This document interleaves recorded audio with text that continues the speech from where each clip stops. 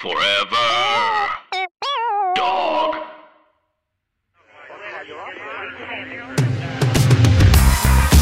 Hello again, I am Gabe Gonzalez, and you are listening to the Queerty Podcast, a weekly show from Queerty and Forever Dog, where I'll be covering news, politics, and pop culture impacting the LGBTQ community and invite a guest, to hang out a bit, reflect on the week, and just generally keep it cute. We got one more Friday on the books, so thanks for joining me at the end of this week, where some good news feels almost on the horizon, right? Will we get a $15 minimum wage or a fully vaccinated population first? Who knows? I am not equipped to speculate. But today we will be discussing some of the most notable stories from the week that I am interested in and ready to talk about, including how a former WNBA player is following in Raphael Warnock's footsteps, what Ian McKellen is doing on TikTok, I'm deeply worried for him, and which Euphoria actor went out to buy a face mask and ended up finding a husband on Craigslist. We've also got a super incredible guest who you may recognize from the Freeform show Good Trouble. Stand-up comedian and actor Sherry Cola is here to hang out for a bit, so I will be asking her about the show, her comedy, her political involvement, and what it's like to heckle Rhea Butcher. But first, we got to talk about those headlines in a little segment we like to call Catch Her Up.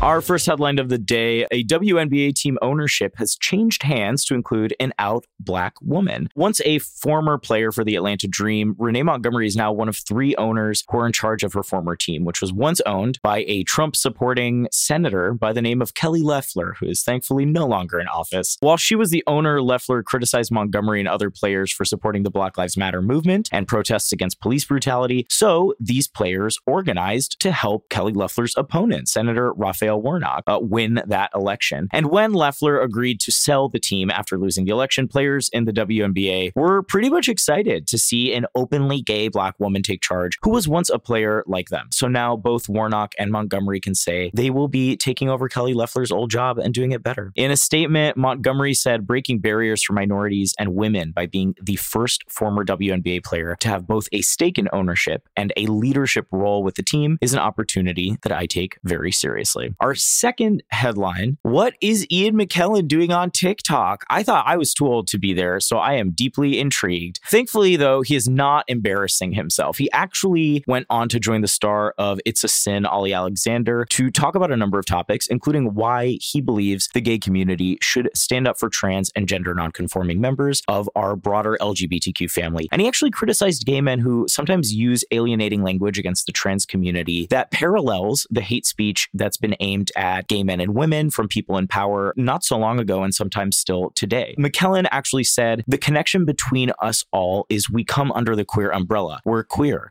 I quite like being queer, actually. The problems that transgender people have with the law are not dissimilar from what used to be the case for us. So I think we should all be allies, really. This is something, a topic we actually talked about last week's episode. I think when we were talking about that men's only campground that banned trans men, which sounds ridiculous. And I'm just really thankful to hear a celebrity kind of bring some perspective to a topic that rings true both in the UK and the US. He also specifically was talking about laws that have been passed with the intent to discriminate against a particular marginalized community. We have seen it in the UK and here as well, in states that are trying to pass bills, some of which have become laws, targeting trans people in sports or seeking healthcare or even needing bathroom access. So I think if you can use your platform to speak out against bigotry and discrimination, I'm all for it. And if it means Ian McKellen has to go on TikTok to do it, I'm here for it. We got to get him on Facebook. That's where the olds are. That's where the people that need the convincing are. The TikTok generation no longer believes in gender binaries. So I think, we're fine there. He's preaching to the choir, but I'm glad he did it. And our third headline of the day, Coleman Domingo found his husband on Craigslist. The actor who you may recognize from the Walking Dead series or Euphoria recently told GQ he found his husband on Craigslist. According to that interview, it went down at a Walgreens in 2005. That's before Scruff or Grindr existed. Way back when in 2005, when his husband, Raul Akhtanov, was in the store and they made eye contact, which I guess is like how people used to meet. I love this. Coleman had gone in for a face mask, as you do when you are handsome and in the industry, and Raul was on the phone, so they never spoke. But then Raul posted on Craigslist to see if he could find the man he had seen at the Walgreens, and now they're married. I love this. I miss the ingenuity and determination of pre-hookup app gays, if I'm being entirely honest. Because we had the internet. It was a wild west out there. We're talking websites, okay? Uploading pictures to websites called Adam for Adam, Manhunt, Dudes Nude. Do y'all remember those? I don't know. Maybe I'm aging myself here. I feel like I was maybe one of the last generations who kind of used Craigslist in this way as well. well, like posting in personals. I actually met my very first boyfriend freshman year of college through a Craigslist post. I was at the liberal arts school next to his art school, and that's how I found him. Looking back, I do wish I'd found Coleman Domingo instead. All right, before I get too introspective here, and now it is time to loop in our guest, I'm really excited to introduce this person, an actress and comedian you've seen on Good Trouble, you've seen on Claws, and you've seen on I Love Dick, opposite everyone's favorite witch, Kathryn Hahn. She is somebody who's brought so much heart and humor to the screen while using her platform for good. So please welcome to the Queerty Podcast, Sherry Cola. Yo, hello, Gabe. Thanks for having me. First of all, I want to say that eye contact is making a comeback right now in this time. It's all we've got these days. When I'm at Trader Joe's, all I can give the cashier are my eyes. You know, that's how I make everyone fall in love with me is eye contact. We're back because of the face masks. It's truly the only visible part of your face. You gotta smize, as Tyra said. There's a reboot of eye contact. We're nostalgic for eye contact. I love that. How retro, how vintage of us. Thanks for having me, Gabe. How fun. Absolutely. Thanks for coming on today. I'm really excited. You're out in LA, right? I'm in West Hollywood. I'm actually right behind the Standard. And what a heartbreaking moment. It's closing. My comedian friends who live in LA that were like, we're really going to miss the Standard. Like when I was working there, not doing shows, just like trying to get by, park at people's cars. It really is just like this iconic place that everybody's stumbled through it at some point, it seems like. Have you walked by recently? There's a neon sign in the shape of an ovary. Like they've been representing me for as far as I can remember. I look out my window and I feel seen. So rest in peace to Standard. R.I.P. those neon ovaries. I wonder if they're like going to sell them off in an auction. You know what I mean? If you can get like a community fund to buy the neon ovaries. I mean, that would have single-handedly saved the Standard if they just auctioned the freaking neon ovary. It's a spinning neon ovary. What I want to do is petition the next mayor of New York City to purchase these ovaries and put them on the Statue of Liberty. I think democracy needs a reboot. We got to help her out. Yeah. This spinning neon ovary is kind of like the Batman symbol when you think about it. Oh, wow. Yeah. Right? Change that narrative. Who's our hero? Who's the hero that light calls? I want to know. We need them. Meryl Streep. Yes!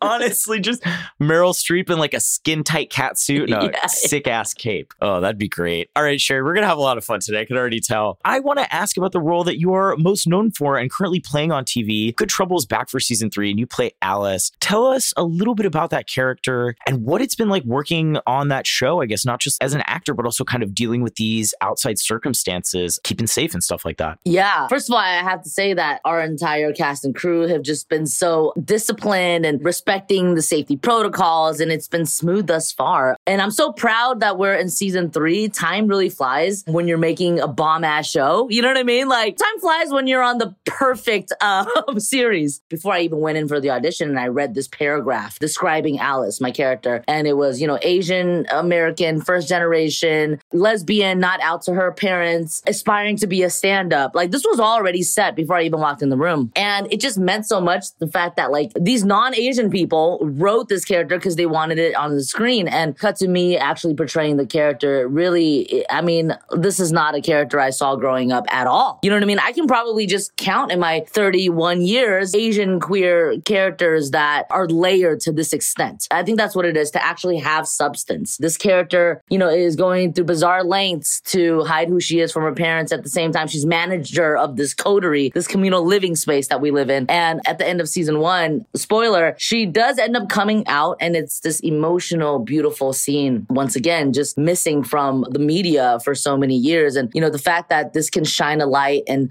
kind of provide hope for, an Asian girl in the middle of Idaho. You know what I mean? That already goes a long way. And yeah, in season 2, Alice steps into the comedy world and kind of finds her voice in that way because she's always like bottled her emotions. So to have that platform to express and kind of navigate that world and being a guppy, being the new kid, right? We can all relate to that. And in season 3, we're still seeing this evolution of confidence with Alice, right? Because it's kind of like she'll grow and then she'll kind of go back to her apologetic ways, very back and forth. In season 3, we kind of see how far she'll be pushed to her limit of testing Asian stereotypes, things like that, representing in a diverse way, but at what cost? Those are the themes really in season 3, on top of her, trying to be a power top and wear the pants in her love life. Because right now she's, she's bottom verse. She's making her way downtown to be the Vanessa Carlton of the lesbian community. I love that. Just on a giant floating piano through the streets. Yeah, that was just kind of a little sum up of what Alice has gone through in the last 3 seasons. But I feel really proud, Gabe. Honestly, Good Trouble has been ahead of the game. And that's period. It is so beautiful just to even hear you describe that arc, to be able to portray a character that not only reflects aspects of your life, but is nuanced and layered. It's not like, okay, we got to pick, is she a lesbian or is she Asian? I've heard that so many times creatively. It's like, you got to pick a lane. It's too much. It's too alienating. Well, it's like, alienating to whom? Who's your audience in this case, right? I mean, even Sherry, it's like, I'm a female, I'm an immigrant, I'm bisexual and I'm Asian. It's like, there's so many layers. It's just like, you can't put anyone in a box. I think with Good Trouble, it's really cool to see all these characters who are so dynamic. We learn and we discover as we go, which is really cool. With Alice, it's like, I thought I knew her in season 1. I thought, oh, this is Sherry. This is me playing myself. But as we progressed into the seasons, I learned oh, we're actually really different. I'm learning about this person as if she's my friend, which is what's cool about TV, right? You spend a long time with a character. So I'm just discovering personality traits about her as we go. And the journey is still not over. But yeah, it's like all these characters on Good Trouble, every single person is fighting for change in some way and just kind of trying to embrace who they are and be comfortable in their own skin, which is the most relatable thing and the most human thing, So I think that's why the show has resonated with so many people. Definitely, yeah. And it is exciting to see characters from traditionally marginalized communities sort of having room to grow, room to fail, room to learn, rather than just being sort of, the comedic relief or the sob story and the martyr. 100%. Yeah. I think what's really cool about the show also is showing that we're flawed and imperfect. Every single character, especially Alice, she's making mistakes. You know what I mean? She's doing some things that are making you shake your head, but at the same time, the audience is still rooting for her because they see themselves in her. And it's just such a raw, real show that still has these comedic and sexy. Oh my goodness. It is so hot. Yes. I mean, honey, season 1, episode 5, we got cunnilingus in a bathtub. I mean, listen, this is primetime television. Also, you're also a comedian, right? I'm interested in what kind of your journey entering that world was like, because I think that's another space where even though it's not as visible, there definitely is kind of this system of maybe not patronage, but kind of seniority and a way that things were for a very long time. And I guess I'm interested, are you a kind of stand-up, improv comedian? How'd you kind of find yourself in that world? Yeah, well, something I've learned with stand-up as opposed to acting, for example, because with acting, you can absolutely book a role and your life changes in 24 hours. With stand-up, you absolutely have to earn it. It is not overnight, and I absolutely respect that. And I'm very aware that I need to pay my dues and kind of climb this ladder, right? So I technically started doing stand-up for the first time officially in 2016, which wasn't even that long ago. And that same year is when I started acting and I got I Love Dick. And that same year, I also went to UCB and started taking improv classes to sharpen up my chops. And that same year, I had this viral video for this character, Lil Tasty. At the top of the year, I was working at a radio station here in LA, 97.1 Amp Radio FM. Oh, wow. And I'd been working there since 2014. And so while I'm doing all this stand-up for the first time, viral character for the first time, Carson Daly, who was the morning show host, caught wind of the fact that I was in the building. And he was like, wait, why are we not using her? So I think this was maybe May of 2016. He met with me and I became part of the morning show in this sporadic. It wasn't very, very consistent, but I popped in when I could. I love that. Just kind of pop culture news and me, giving my comedic twist. So then eventually I ended up getting my own show on Sunday nights that fall, which was literally the month that I started I Love Dick. So 2016 was this incredible year. And I'm so grateful for it, where I realized, oh my goodness, this is my calling. I belong in this space of performing and of comedy, and just all of my passions are coming together because it was stand-up, character stuff, comedic acting, hosting, you know what I mean? It just was this seamless miracle. I mean, to be honest with you, I can't even believe it sometimes. But back in high school, I did things like make funny videos in like a film club, or I hosted the talent show, which was essentially me writing jokes like for an opening monologue. But, I just never thought it could be Endgame, to be honest. And I always kind of blamed the lack of representation because I didn't feel like that was my world, oh, this is too far-fetched. Like, why am I going to risk it all to not even make it, right? These were real thoughts. Especially being an immigrant, I always have this like foreigner complex till this day, to be honest. I mean, with everything going on in the world, but, we'll get there. But the point is, I had the thought when I was a teenager, like, oh, Hollywood is for Americans. Of course, like after, I got older and I realized, okay, I am, that bitch and I am capable of pursuing these things as a career. 2016 was a solid year. And I've just been doing stand-up and acting ever since. That is so beautiful to hear, right? Like sometimes it just clicks and it keeps clicking and it's like you're there and you realize it. I empathize so much with that sentiment. I think, my parents weren't immigrants, but they came from Puerto Rico and there was this language barrier, right? Like I was the first one that went to college out of my family. I didn't grow up speaking English first necessarily. And for a long time, I thought the same, right? I was like, I'm doing musical theater stuff after school, but like, I'm going to be a lawyer or like I'm going to be president. Like that's the thing you got, you got to be really serious and like make money and change the world and like bear all your parents' hopes and dreams. And like sometimes like you can thrive doing the thing that like you never were told you were allowed to. But you don't need anybody to tell you. You have a 2016, right? And you just grab the world by its horns. I mean, it's interesting because a lot of people of color need that plan B, which sucks. It's like, let me try and pursue this dream, but at the same time, what if it doesn't work? Because honestly, society doesn't root for us. I mean, I can preach about it all day, but like, I think we're finally getting to that point where we are unapologetic. I'm sorry, especially queer people of color. You know what I mean? It's like even less opportunity in the past. And I'm thinking like right now, we are more unapologetic than ever, where we realize, oh, our stories are so worthy of being on the screen. It's like we can provide this unique point of view that a straight white man cannot. It's like I feel that way also when I'm on a stand-up show and the whole lineup is white people. And I'm like, you know what? I'm about to switch it up right now. Yes. Throw a little variety in there. Yeah. Oh. Yeah. A little bit of, sesame. A little bit of just a dash of sriracha. I'll take it, I love that. All right. Well, Sherry, we're going to take a break in a second, but I do want to ask you one more thing because you are a stand-up. So Rhea Butcher is another stand-up who is also on the show, and you meet their character in season 2, I think, at a comedy club, right? And you meet kind of heckling them. Yeah. Which is like wild because it's like tense and it's like flirtatious, but it's also a major faux pas. Very mixed feelings watching that scene, right? As a comic though, how did you feel shooting that scene? Were you like, oh my God, like... Yeah, it's definitely a comedy faux pas to be like talking that loud in the audience, especially if you're trying to be a comedian. But Alice just jumped into this like foreign world of comedy and thinks that she's like doing something good by agreeing to everything Rhea's character Lindsay is saying. And of course it backfires and Rhea just roasts me, which was really fun. And I love Rhea. It's cool because I just posted this video of me doing Put Your Hands Together, their show at UCB. Oh, awesome. That was in 2018, I think. So I posted that video of them introducing me on stage. And then I posted the stills of tonight's episode and it's us on stage, but on Good Trouble. It's honestly really cool to be working with people that are honestly comedy G's. Rhea is someone I really look up to, especially in the stand-up world. It's really cool to kind of be in it together. Respect to Rhea. But that scene was really fun, wasn't it? There were so many different things going on, so many emotions. And Alice is just someone you just feel bad for.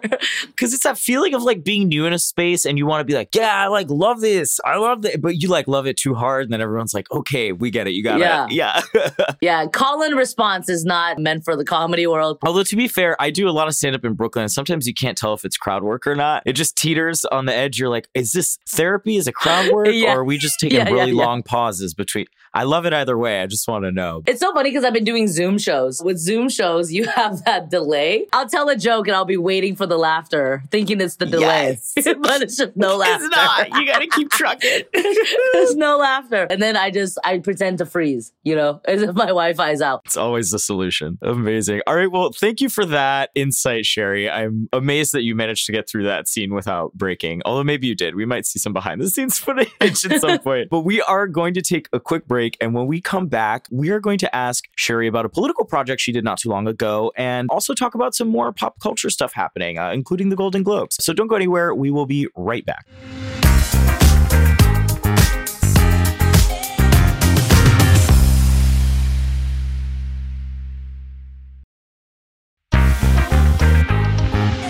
And welcome back to the Queerty Podcast. I am your host, Gabe Gonzalez, and we are here with today's guest, comedian and actress from Good Trouble, Sherry Cola. Now, Sherry, I know that you are a comedian. We've seen you on TV, but you have also been very vocal online about promoting and supporting causes that you believe in. And last year, I think it was, you teamed up with people like Ronnie Chang and Kelly Marie Tran to encourage AAPI folks to vote. And I just wanted to ask you personally, now that we are on the other side of that election, what are things that you hope to see improve among Asian American and Pacific Islander communities in the U.S. over the next 4 years or even over the next decade? The big conversation was that Asian people for so long still felt like outsiders, right? Mm-hmm. This country didn't make us feel like we belonged and it still treated us like foreigners to the point where we thought our vote didn't matter. You know, my mom voted for the first time last November and it just meant the world because she felt like she was part of this country and it's so long overdue. And it goes hand in hand with like us as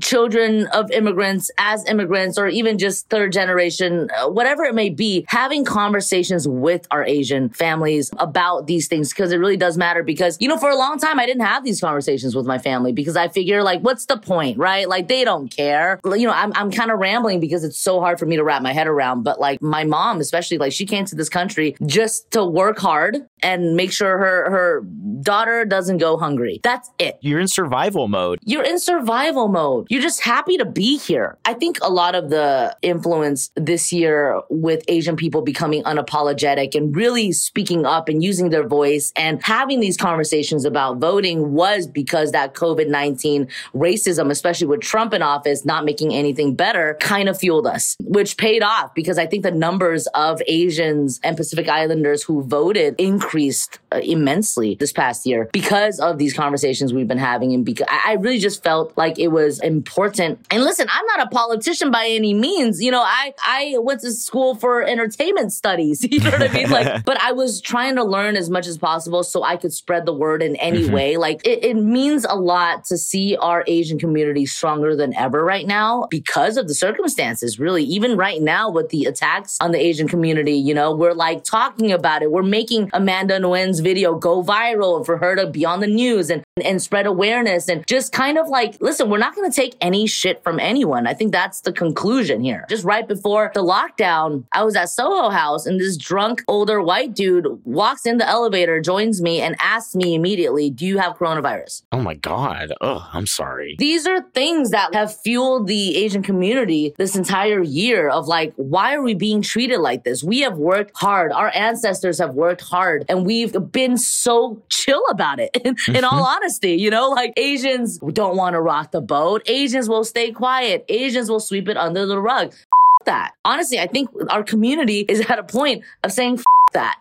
That stereotype. And that's why we're seeing more and more things being highlighted on the news and on social media. And I think with that being said, and just in the topic of politics, I think it's so crucial to be an ally, you know, the best ally you can be for any community. You know, with Good Trouble, it's just taught me so much, especially about the Black Lives Matter movement. Patrisse Cullors, the co-founder of Black Lives Matter, was in our writer's room and was consulting and was awesome, on the show with Melina Abdullah, who is a queen. I mean, literally, I remember seeing Melina at a protest and she just came from set. You are a superhuman. You are actually a and she's a mother of like, I think 3, 4. And she's also a professor at Cal State LA. Like she's just, but at the end of the day, the work she's doing for her community, I mean, it's just inspiring, you know? And I think with Good Trouble, because of what we talk about on the show, I cannot be all talk and no action. I have to practice what I preach, which is why I try my best to also show up for other communities, you know? And I mean, I'm not the same person I was before Good Trouble. Season 3 slogan is speak up, speak out. And just being in the Asian community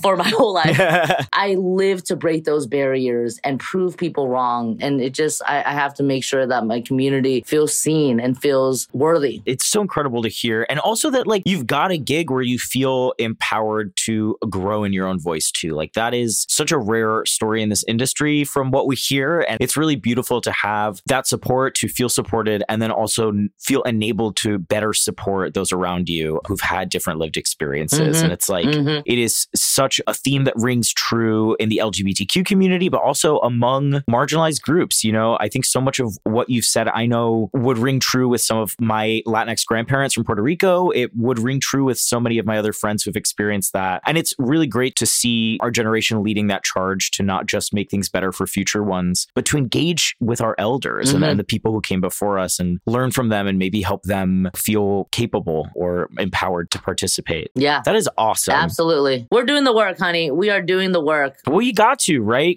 Otherwise, you're just repeating the same stuff every few years. And it's mind-boggling. It really is. Sometimes I feel like we're doing that anyway. But I love how we went from neon spinning uterus to this. I mean, look how well-rounded we are. Honestly, that's my brain. That's We've gone from the ranges of either side of my brain. Absolutely. Today. Yeah. That's really There's two sides to us for sure. Yeah. My last two brain cells, however, would like to ask about kind of going back to this topic of this theme of representation, because we're entering award season now. And it's like the moment where there's a big lens on the TV and film industry regarding representation. And then like also who's picking awards, who's up for awards, who's considered worthy of awards. And the Golden Globes were kind of the first to kick this off very recently. They happened. And we've had a few instances of representation in different communities. Chloe Zhao winning Best Director, Minari winning Best Foreign Film, and even it being put in that category was like a huge thing, because what does it mean to tell an American story in another language? Does it make it less American? But then we also had like a queer breakthrough moment, Jodie Foster kissing her wife at the Golden Globes, which I thought was dope, with that tiny dog in their dope outfits. Goals. I know, truly. The question is kind of twofold. Like, first, should we be looking toward these awards to reflect the kind of change we want to see? And then second, are they catching up? Is there maybe some progress being made? That sigh was for the whole community. First of all, I was on cloud nine that Minari won, of course, in the wrong category. But yeah. Chloe also winning. I mean, that's huge. She made history. She's the first woman of color to win for Best Director. Just the fact that there's still firsts. I mean, how many years? We're still counting them. Like, what? Exactly. Yeah. And it's like, we should be celebrating. Of course we should be celebrating, but it's almost like, here you go. There's just already not enough representation in the BIPOC community when it comes to awards, period. We talk about the shows that really swept the nation this year. I May Destroy You being a masterpiece. And things like that don't get recognized. I mean, it just makes you wonder so many things. Like, one, okay, are we putting award shows on a pedestal? What is the point of this, last day of school banquet? That's so real. Like the speech and debate banquet. It's like, well, no, I know that I had better participation than, Lily. I know I was more spirited than Mark. It's just so interesting. Also, I also feel like there's not enough in the category. There's like, 5, 6, maybe put 12 in there. I don't know. It's like, what is the solution? What is the solution? Because honestly, I hate it, but I also look forward to it. I fucking love awards. Come on, let's go. Like, we love watching award shows down to the People's Choice, the VMAs. Are you kidding me? Like a holiday. Okay? Iconic every holiday. year. Oh, fully, yeah. We're so torn because, we want to see more representation. And I feel like there is progress sometimes, and then we'll feel like there's been steps taken back. I mean, some of the categories were all white nominees. And I'm just like, there was so much out there. And that goes hand in hand with the fact that there's just not enough leads of color. I watched something like The Undoing and I loved it. I watched something like The Queen's Gambit, brilliant. But I'm like, why can't that exist with a lead of color? Yeah. It is frustrating, and it's like, we'll take the wins, of course, Chloe and Minari. But at the same time, it's like, there's still so much work to be done. The fact that there's not one single Black member of the HFPA, it's like, what? First of all, how are we barely just finding that out right now? The fact that it took the dude that plays Borat to get people talking about that is hilarious to me. It's like, people have been screaming this, and then the Borat dude was like, hello, all white HFPA. And they were like, oh my God, you caught us. Like, yeah. Wait, who told him? Yeah, right? Yeah, I think that, and also, Tina Fey and Amy Poehler also called it out in their monologue, which was very funny, and they can do no wrong. I think that's what we need to do, is call it out. With so many of these issues in the past year, in the past 20 years. You know what I mean? Like, these are things that have existed, and now people are just talking about it, which is important. Let's call it out. We just need to call it out. Call it out. Right. Be real about it. And I think you're such a great person to talk to about this too, because I think more programs like Good Trouble, right, with a writer's room and a cast that really does represent the world we live in and can offer kind of nuanced characters that you can chew on and get to know. It's like you said, if there aren't enough folks in the field, and there are more and more, so I don't think there's going to be an excuse soon, but if there are very few folks in the field, it is hard to push them beyond that kind of boundary and beyond that gate that's been kind of built there, standing between them and maybe this mainstream accolade. Our relationship with awards shows is very complicated. I mean, always and forever, right? Because it's like, I feel like every performer is like, I just want to do my craft. I don't want to be famous. But like deep down, I think everybody wants a little, little attention and a little bit of it's, First and foremost, we want to do the work. We want to do meaningful work that will make an impact. And that's what's cool about being an actress.